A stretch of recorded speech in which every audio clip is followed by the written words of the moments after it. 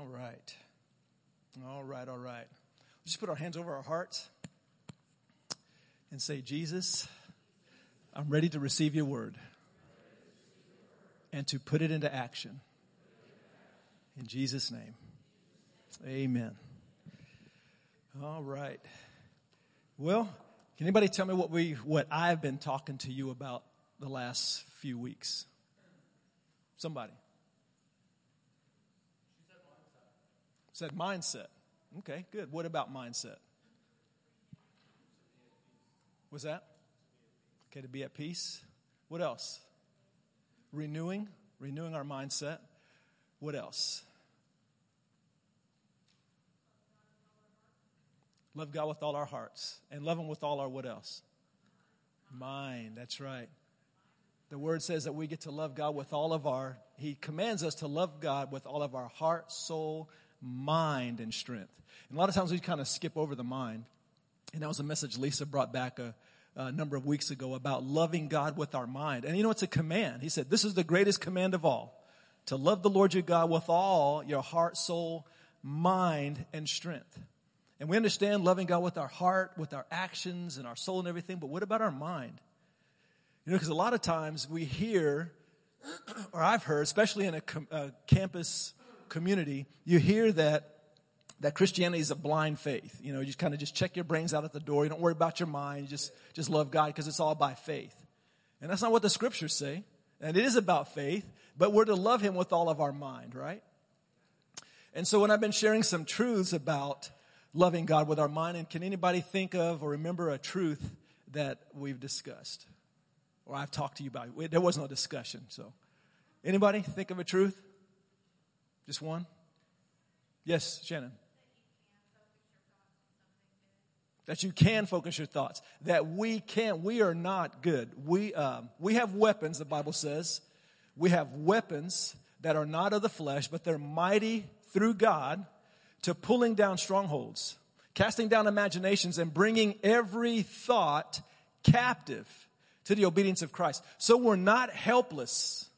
We're not victims. We don't have to be. Now, we can be victims of our thoughts, but we don't have to be. Because as Shannon mentioned, we can take those thoughts and make them obey, make them submit to what God says. Amen? That's what the Word says. New Testament somewhere. 2 Corinthians 10, verses 4 and 5. Make sure that's right.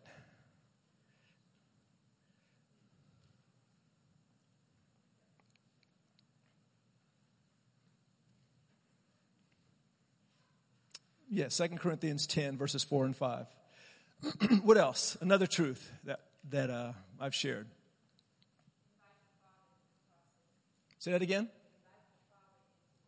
Invite the Father into the process. Okay, when we're talking about how we change our thoughts, what do we do with that? One part is invite God into the process. That's good. What's another truth about loving God with our minds? Anybody else? Agree with what He says about what? Agree with what God says about you. Okay? One more. You might think of another truth. Powerful truth. First of all, we're commanded to love God with our minds. We can take our thoughts captive. Anything else? How about we are transformed when we change the way we think? You guys remember that one? And it says in Romans 12:2. So the truth that I shared is I will be transformed if I change the way I think. The Bible says as a man thinks and as a woman thinks, so is he or she. As we think, so are we.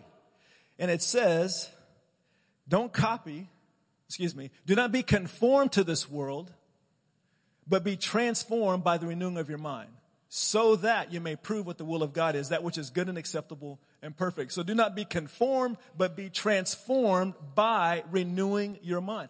Now, who's supposed to renew their mind? Who's that verse talking to? Are we waiting for God to renew our mind? It says we're to renew our mind. We are given the charge of changing the way we think. We have a responsibility, and then God will change us. Our lives are changed as we change the way we think. Because as a man thinks, so is he. What's another truth? Excuse me? Say it again. He's showing us how to catch our thoughts, to bring them into captivity, right? That's good. Another truth is what I meditate on has a tremendous impact on me, right? What I meditate on is extremely important. What I meditate on has a major impact on my emotions, my actions, and my well-being. Philippians 4:8. Philippians 4:8. It says, finally, brethren, whatever things are true and noble and just and pure and lovely and of good report, if there's any virtue and if there's anything praiseworthy, meditate on these things. Or in another translation, it says, set your mind on these things. So whatever is good, of praise and those things, meditate on these things. Why is that? Because your mind, as a man thinks, so is he. So if your thoughts are very toxic, very negative, very destructive, very, for example, self-hatred, I'm a loser, I'm nobody, I can't do this, I will never amount to this, or I'll never do that. If those are your thoughts, then guess what you're going to be? As a man thinks, so is he. And see, many of us have those thoughts. We were brought up and we were encouraged with those thoughts. You know, someone might have told you, you're never going to amount to anything, or you're going to be just like your so-and-so, or you're going to be just like this. You're always going to be a loser. You're never going to amount to anything. And then, unfortunately, many of us have bought into that, to those lies, and they're becoming truth to us. But they contradict what God says. And so it's time to take those thoughts captive and say, I'm no longer going to partner with you. I'm no longer going to come into agreement with you. I'm going to begin to agree with what the Father says about me.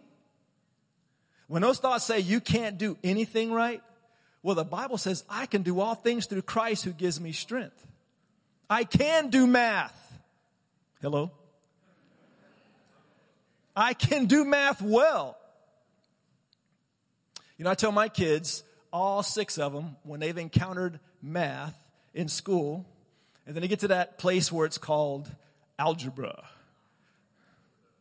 and or whatever it is, and they're like, I can't. You know, they start one. I said, you know what? You can do math well because you're an Ellis. You're an Ellis. So guess what? You're good at math. Because my dad was good at math. My dad's son, his favorite son, is good at math. And my kids are good at math. And so our daddy has said some things about you and me. Now, are you going to choose to agree with those and line up with those? Or are you going to continue to agree with the junk that's been put in there? What you meditate on is extremely important. And the Bible says, whatever things are true, according to God, whatever things are noble, whatever things are just and pure and lovely and of good report and are virtuous and are praiseworthy, meditate on these things. Is that what the word says or not? Does it say it or not? So let me ask you this. Where does it give room? Where does the word say that it's okay to feel sorry for ourselves and to dwell on the negative things that have happened to us, to meditate on those things? Where does it say that it's okay to do that? Or we're encouraged by the word to do those things? We're not. We're not. And sometimes we're encouraged and we think it's okay or we should. And we just do meditate on a lot of negative stuff and it's killing us. It's killing us. And we are not reaching our potential, or we won't until we choose to line up with Him. Until we choose to agree with the thoughts and the things that